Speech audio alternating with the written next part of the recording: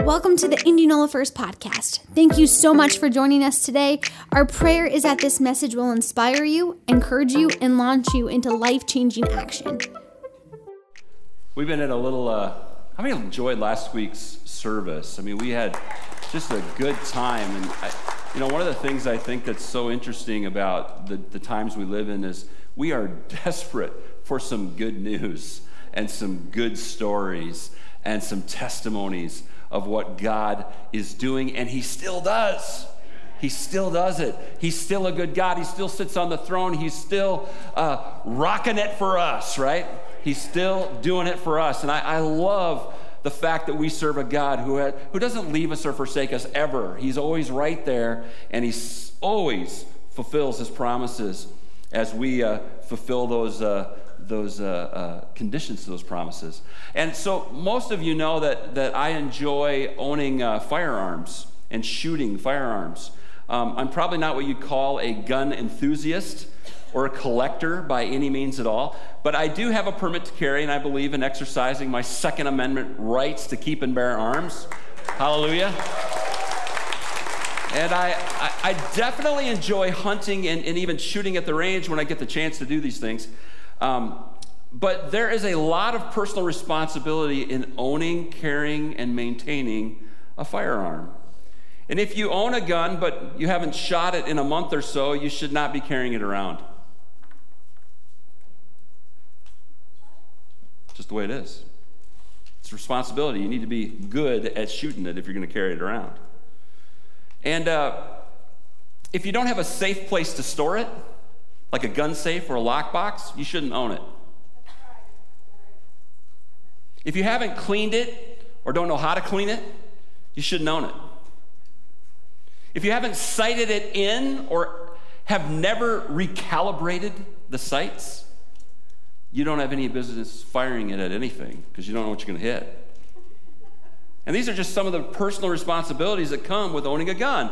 And the gun I usually carry is a little .380 Smith & Wesson Bodyguard. It's got a laser sight on it that has to be adjusted or recalibrated from time to time.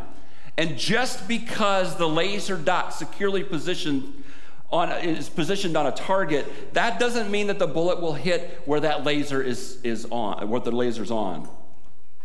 It has to be sighted in. It has to be calibrated and recalibrated to do so. And this collaboration is not, or calibration is not a one and done thing. I want you to understand that. It has to be checked and recalibrated from time to time for maximum accuracy.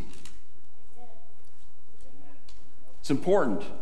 Yes, you do have a pistol packing pastor, but I also take the personal responsibility in owning firearms extremely seriously. And when it comes to our faith and belief in the Lord Jesus Christ and all that a personal relationship with Him provides to us, it's really no different. There's often a need for us to recalibrate as we experience and react to situations and circumstances, or when we just make bad decisions in life. Has anyone ever made a bad decision? Like two of you. Way to go. We got a perfect congregation here, right? I've made some bad decisions in my life. I probably make them on a weekly basis. Who's with me? All right, we make bad decisions all the time. These recalibrations, they get us back on track. Last week we talked about the fact that God still does it. He still sits on the throne. He still performs miracles. His hand is still at work on a daily basis in our lives, and He is a good, good Father who loves us with an everlasting love. And His word says in Romans, if God is for us, who can be against us, right? How awesome is that? Remembering this about our great Heavenly Father not only can recalibrate you and your faith, but walking in this knowledge can keep you from needing constant recalibration. We talked about the scripture in Philippians 4:8. Finally, brethren, whatever is true, whatever is honorable, whatever is right, whatever is pure, whatever is lovely, whatever is good, of good repute, if there's any excellence and if anything worthy of praise, dwell on these things. And to dwell on those things that are praiseworthy, pushing out the negativity, will keep you focused on the goodness of God. The world is full of negativity. We talked about this last week. So we must become experts at recognizing the hand of God at work and verbally expressing his actions to everyone around us. God's working in your life. God's working in your life. When's the last time something good happened to you? I don't know. It's this morning you got out of bed. I mean, let's praise God for everything. And that's what we're talking about. And I love Revelations 12:11. It says, and they overcame him because of the blood of the Lamb and because of the word of their testimony. And they did not love their life even when faced with death. They got so busy talking about God, and he's talking about futuristic things. But the people of God are so full of love for him that they can't shut up about how great God is. And they loved their life. They did not love their life even when faced with death because they were just so busy talking about the greatness of God. Somebody said, you talk too fast when you preach, so I'm going to slow down. My brain never works that fast, so it must be the anointing that makes me talk fast. Our testimonies, the big and little moments in our lives, when we know that God has intervened on our behalf or has just been so good to us, when these are spoken out, the word of our testimony, when they're spoken out, they are a big part of our victory over the enemy of our soul. And you know, it's interesting, when God gives you a victory, you need to keep talking about it over and over and over, because you know what that does? It keeps that old devil under your foot. It just keeps you in the victory, which is so important. Last week, many of you got a hold of these truths, and I've heard so many good things since Sunday. It's been a week of testimony after testimony, which is awesome. Little and big testimonies of God doing amazing things. People recognizing that it's God's hand and not just good luck that has provided and protected and even delivered us. And Pastor Bryce, I'm going to have you do something for me if you would. Would you run in my office, and on the backside of my desk, there are 3 bags that I want you to grab for me real quick.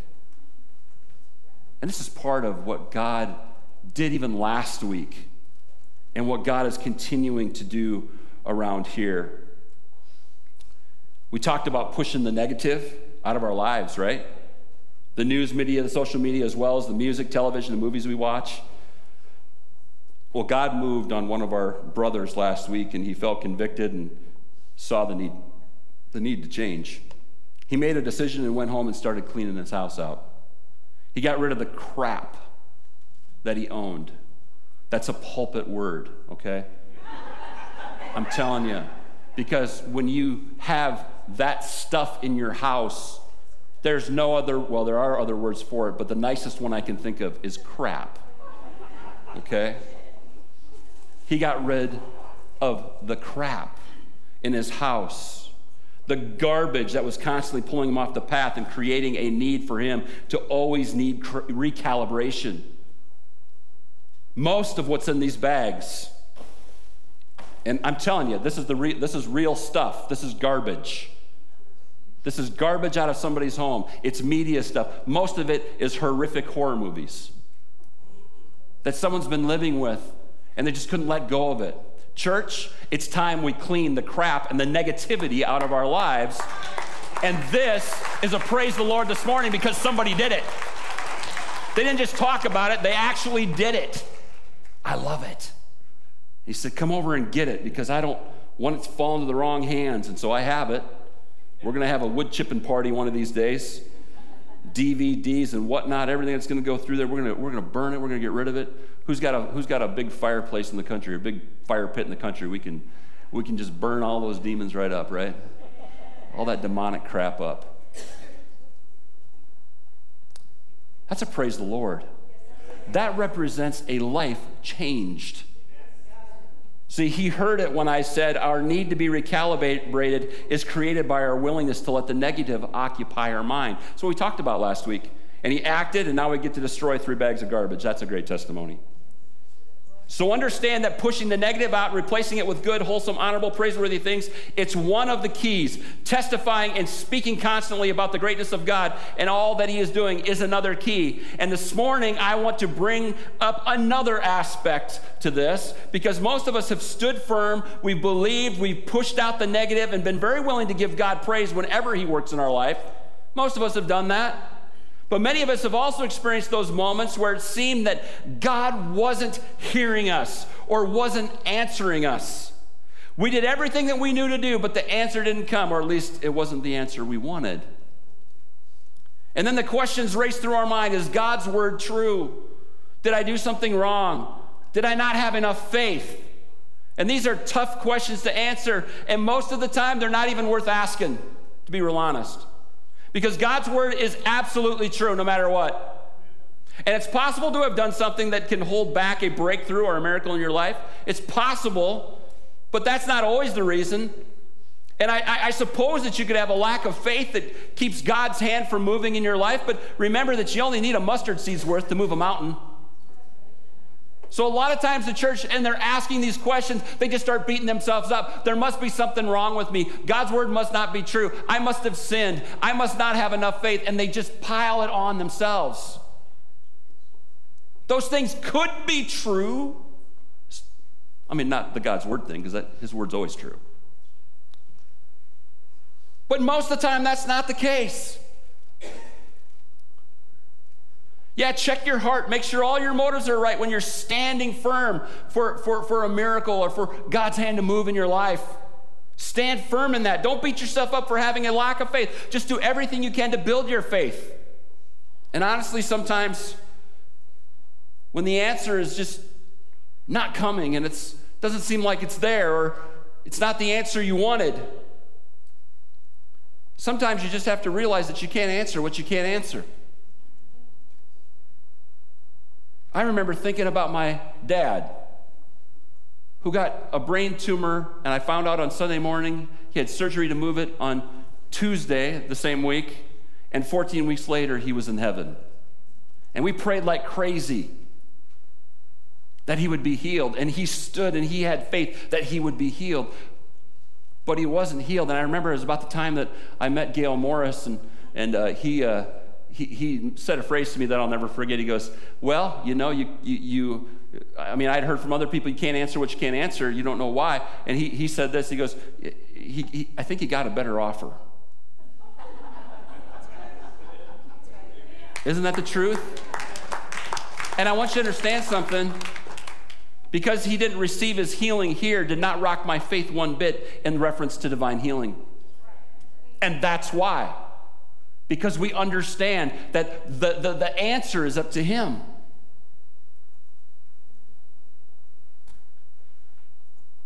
They're tough questions. We got to do what we got to do, but sometimes you can't answer what you can't answer. Sometimes you must walk in the faith that God is absolutely for you and not against you. I can't even begin to tell you how many people, when they're going through something, have said these words to me. Why is God picking on me? Why is God not with me right now? And the answer is, he's not picking on you, and he is with you. You just got to change your vision a little bit and see things differently. And believe that no matter what the results are, that Romans 8:28 holds true. And we know that in all things, God works for the good of those who love him. Do we really believe that? He works for the good of those who love him, who have been called according to his purpose. To know that he can see the past, the present, and the future all at once is to begin to understand that his vantage point is so much better than ours, church. He says no today, right? When he says no today, it could be saving you from something tomorrow. You don't know. You just don't know. This is where our faith has to run hand in hand with our trust. We trust the Lord. We have to have faith that he can do it and that he will do it, but we must also trust him enough to let the decision be his and understand a no today doesn't mean that there is not a yes right around the corner. All good things come in his time. In fact, Jesus said in Acts chapter 1, verse 7, he said to them, "It is not for you to know the times or dates the Father has set by his own authority." And that's, I think, in reference to everything. We don't know all the dates and times. He sees the past, present, and future all together, all at once, all of future history, past history, all of the present. Can you imagine what he knows? All knowing. It boggles the mind. A little explosion went off in my head. Blew my mind, right? It blows our mind. I have a great testimony to share with you about God's timing this morning. Because God's timing, it's perfect. We decided to start seeing a fertility doctor in January of 2018 after our physician had said maybe we should go check that out and just see if all of our tests were coming back normal. We had been suggested to possibly start looking at using fertility drugs to help Chelsea ovulate, basically just help increase the odds of getting pregnant each month. So we did that one time, and I remember the first time she took that, it really took a toll on her emotionally and mentally. Just the hormones going through her body. It was really tough to watch because she's normally a very upbeat and vibrant person, and I remember the first time she took it, she was highly depressed out of nowhere, and it was really concerning. I was really concerned just that her mood and her attitude had changed that much from taking a pill. After that, we looked into IUI, or artificial insemination, and in June we tried that for the first time, and we were very optimistic about it, and I think both of our hopes were very high at that time. That first round of artificial insemination failed, was not successful. And Corbin and I had always said, right when we started it, we were going to go June, July, August. We were going to try, especially since I'm a teacher. We were trying to time it, which it isn't in our timing. But we wanted to try, and since we were doing, some fertility, we thought, for some fertility treatments, we thought, why not try and plan it too? The first round failed, and that was pretty hard. You don't think about it as being more emotionally and physically draining than when you're just normally trying, but your hopes are just so high since the chances are doubled, that when it doesn't work, it's even more frustrating, even more of a letdown. But we had discussed that we were going to do it again in July. We wanted to try it again, and we went on a vacation right after we had it and got home, and I am someone that knows my body really well. So I had told Corbin I was on my way to work one day, and I told him it didn't work. This cycle has failed again. I could just tell I was going to start my cycle in the next few days. And I told him I can't do this again in August. I am at my mental and physical break. It's not that I'm breaking and I'm slowly breaking down anymore. I am broken. I am at my end. And if I have to have another no, I don't know if I can take it. And Corbin said, okay. He didn't try and fight me on it. He knew I was hurting immensely, so he didn't push me on it. And that was on my way to work, and I remember just crying to God in the car and screaming at him. Like, why me? Why are you doing this to me? Why can't I have a kid? Why is everyone around me having a kid? Family, friends, church friends, everybody, and not me. And why aren't you talking to me? Why aren't you giving me any answers? Why aren't you doing anything? And I remember telling him that I couldn't do it anymore, that I was done. I felt like I had no reason to live. I couldn't take any more no's. So I needed something from him. It was 3 days before my cycle would start, and I took a test and it said no. So I threw it away, and then I waited. And Corbin came in for this one. The first one he didn't, because we both knew the answer was no, and he didn't know I was doing it probably, but I don't like when he comes in there because I don't like to have to tell him no again and again and again, because it's already hard enough for me to take it. I feel even worse having to tell him no again. And so he came in for that one, and I took it, and we had to wait 5 minutes, and we kind of looked at it and I said, is there a second line there? The line got a little darker and I was like, okay, there's definitely 2 lines. So let's call our fertility doctor, the office, and go in and get some blood testing. And we went in and got testing, and I just remember being nervous as heck, because then they do the testing and like, well, we'll give you a call in 3 or 4 hours. So I just remember sitting at home working. I couldn't even hardly think about work, just what's the answer going to be. And I remember the nurse called, and she was really monotone. It sounded like she was depressed, and she was like, hey guys, I have your results here. And Chelsea just looks at me like, I told you so. She goes, you're definitely pregnant. And I'm like, are you serious? Like, this is the emotion you have to tell us. But I just, hugged Chelsea. And we've had an ultrasound since then, and we are, right now, when you're seeing this video, we'll be about 9.5 weeks along. So it's been a healthy pregnancy so far, but it was a long time coming, and it was a big test to us to have faith, even when you can't see it and you're getting what you think is a no. And that was really hard for me, and I kind of had to swallow my pride and realize that I was wrong, because at times I did doubt God. I didn't think that he was going to give me a child. I thought that wasn't his plan for me. And I just gave up that faith in him. I just lost all of it completely, and I had to swallow that and realize that I was wrong, and that God is bigger than me. He's bigger than what I think. He's bigger than what my thoughts are. Prayer and faithfulness in God will never fail, and God will never fail us, and he will always come through in one way or the other. It may not be the exact time that we think we want, but it's his timing, and that's perfect. And having peace with that is a great feeling, and God is good. Amen.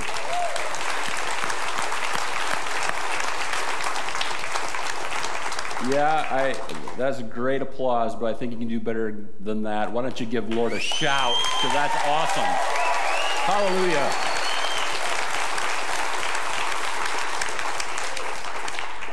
I remember at our life group praying for Chelsea and Corbin, and we all laid hands on her and we prayed and we believed and we stood firm, right? And it was a bunch of young adults around and young couples, and you know what happened? Everybody got pregnant in that circle except Chelsea. I'm telling you, I felt bad. I was like, man, there was an anointing for fertility going around in that circle for sure, because there's all sorts of babies coming out of that group of people. And then where's Chelsea? And I remembered her keeping her composure, at least publicly. She alluded that she was a little upset privately, maybe with God in those moments. But she always praised along with those that were pregnant, even when she wasn't. And I tell you what, that's pretty awesome. That's pretty awesome, to not grow bitter and to grow angry, but just to keep holding on, even if by a thread, that God's timing is perfect and he'll see us through. And I want you to understand that God's timing, it really does 2 things for us. His perfect timing does 2 things for us. Number 1, it grows our faith as we are forced to wait and trust in God. It grows our faith. And number 2, it makes sure that God and God alone gets all the glory and praise for the breakthrough. Amen. He gets it. Understanding that God's timing is perfect, it's a key to recalibrating and staying the course in that knowledge of his perfect timing keeps you from having to recalibrate. And we've talked thus far, and I haven't been very good at giving you points in this whole series, but I'm going to give them to you right now. We've talked about keys for recalibration, when your faith gets tired, and we've all experienced that. Number 1, you got to push out the negative and fill yourself with the good, the honorable, and the lovely, praiseworthy things, right? Dwell on those things. Number 2, we talked about testifying about the greatness of God, the goodness of God at work in our lives, and never shutting up about it. I like what the apostles said. I haven't even talked about this in the previous, but they said we cannot help but speak the great things. To get to a place where we can't help but speak. Have you ever been around anybody who said, man, all you ever talk about is God? What else is there worth talking about? And number 3, understanding God's perfect timing. He's a good Father that knows exactly those things that we need and when we need them. Trust that his timing is perfect. And these are all keys to recalibrate. And when you get weary from standing in faith for your breakthrough, these are the keys that will recalibrate you. These will help you get back on the right track. Not that you've left God, but for those of you who understand that sometimes our faith really does get tired. And these keys will not only recalibrate you as you live them out, they will keep you from the need of recalibration as you continue to walk in them. But there's one more thing I want to bring out as far as recalibrating. And it's probably the most difficult out of these 4 things for us to do. It's deciding that you will praise him in the midst of any storm you find yourself in. Psalm 42:5. I love this. The psalmist talks to himself, and he says, "Why, my soul?" You ever had a mirror talk where you looked in the mirror and you had a good talk with yourself? "Why, my soul, are you downcast? Why so disturbed within me? Put your hope in God, for I will yet praise him, my Savior, my God." You know what he's doing there? He's letting his spirit man come out and overtake his soulical being. Because his soulical being, his soul, the mind, will, and emotions are in a place where they're just downcast. They're sad. God isn't doing it for me. And his spirit man rises up within him and says, I'm putting my hope in God no matter how I feel right now. Because I'm not going to base it off of feelings and emotions or what I think between my ears. You know, most of our problem is between our ears. How many know that that's true? Put your hope in God, for I will yet praise him, my Savior and my God. To decide that no matter what you are going through, no matter how much pain or suffering or emotional hurt that you may be feeling, that you will still praise him. It's key to recalibration. Even not knowing what the answer or outcome will be in your situation, deciding to praise him is key. You know, we put all these conditions on God. If you'll do this, I will do this. How many times in prison we call it a prison house religion, right? God, if you get me out of trouble, if you get me out of here, I'll serve you. It don't work that way, folks. We don't barter with God. He deserves praise no matter what he does because he's already done everything he could ever do for you anyway by sending his only son to die for you and shed his blood for you. He's provided everything you need. And it's not easy. This is a difficult thing that I'm asking you to do. I understand that. But you must shed the idea that God is your genie in the bottle and that somehow he must perform for you the way you want him to in order for you to praise him. He's worthy of your absolute highest praise no matter what happens with the storm you are in, period. He's worthy of your praise. No matter the medical diagnosis, no matter the results or lack of results, no matter if the circumstances surrounding you even get worse, you must praise him. That's our job, folks. It's key to keeping recalibrated or not needing to be recalibrated. I got a great testimony for you this morning, another one. You like these testimonies? Isn't this good stuff? This will build your faith. But I want you to hear Scott and Lisa Ely's story. Last year, just out of the blue, all of a sudden in June, I just started feeling sick, started actually not being able to keep food down, or I would throw up often, and I was starting to lose a lot of weight. And never really thought much about it until I almost passed out at work. And so the story and the journey began when we went to the emergency room after that incident, and I was told that all kinds of issues were going on. But I was immediately told that I was diabetic and that I was having heart issues, and it all culminated into finding out that I had cancer. So we went from in June, the 1st of June, to being healthy and losing some weight, but he was kind of excited about it, to, not keeping food down and this isn't normal, this isn't right, to July 1st, it was like you have stage 3 esophageal cancer and you have massive heart damage and heart disease. And our whole world kind of crumbled at that point. What do you do? So that's where the journey, clinging on to God began. The thing that God told me when I sought him at the very beginning was that this would not be unto death. And so I was confident. I never doubted that I would not come out of this. But one thing God never told me, which was a surprise to me, was that he never told me I would not go through stuff. And I went through stuff. I went through a lot of stuff. And there were times when I was like, man, it would be so much better to just head on up to heaven.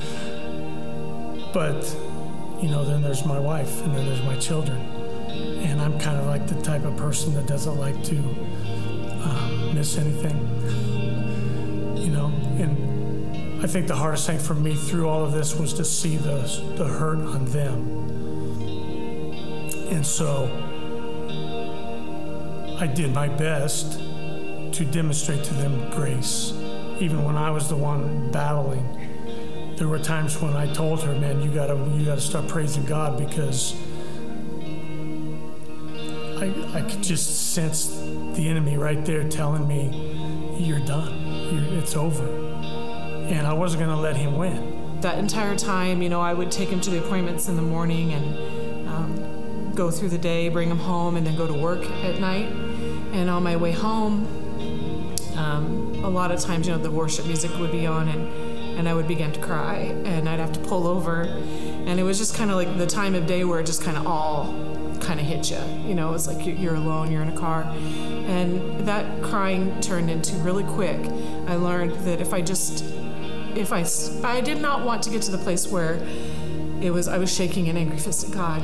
Why me? Why us? Why this? We're believers. But I wanted to just worship him and say, I know you're here. No matter what, I know you're here, and there's always victory in Christ, no matter what. I did not know what the outcome was going to be, but I knew it was Christ. And no matter what, we had nothing to lose. In the midst of all this struggle and battle, I don't remember the date, but early on, I was going to a chemo appointment, and so I was getting ready. I was washing my hair, and again, my spirit, my attitude is always God's greater. And so I was never expecting hard times. No matter, even though I was going through them, it just was always a surprise to me. And I was getting ready for chemo. I was washing my hair, and I pulled my hands down, and my hands were full of hair. And it was a shock, because I wasn't prepared for that. And I called my wife in, and I was like, look. And she was like, kind of dumbfounded also, and, what do you say? And she's like, I'm sorry, and it'll be okay. And I walked into my bedroom, and I just sat down on my bed, and I just started to weep, because in the flesh, these are things you don't want to have happen. It felt like defeat. It felt sorrowful. But in that moment, as I was weeping, I just remembered what God told me at the beginning, and that was to praise him. And he didn't say, praise me for the victory. He didn't praise me for the good times. He said, praise me. And that's what I want to encourage people with, is to know that God is good, and that definition of good goes beyond our understanding. It doesn't require good times, you know what I mean? It doesn't require you to be and have all your needs met for him to be good. And there is a beauty and a fullness that is available to us. In fact, in my notes, one of the things I wrote down is don't always try to get out of trouble, because the Bible says that he will be with you in trouble. And so you know what? Just seek him in the good, in the bad, and he will work it all out. But long and search for the depth and the intimacy of God that is available to you, and it'll be there.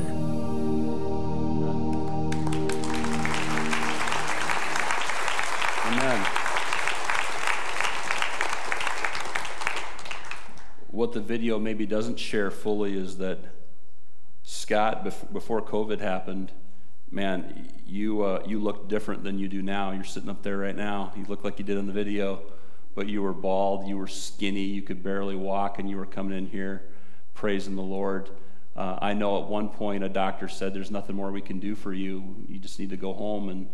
And you went out in the parking lot, I think is the story, and you told your wife, well, we need to fire that doctor and get another one who's going to give us some hope. And praise God for that. Amen.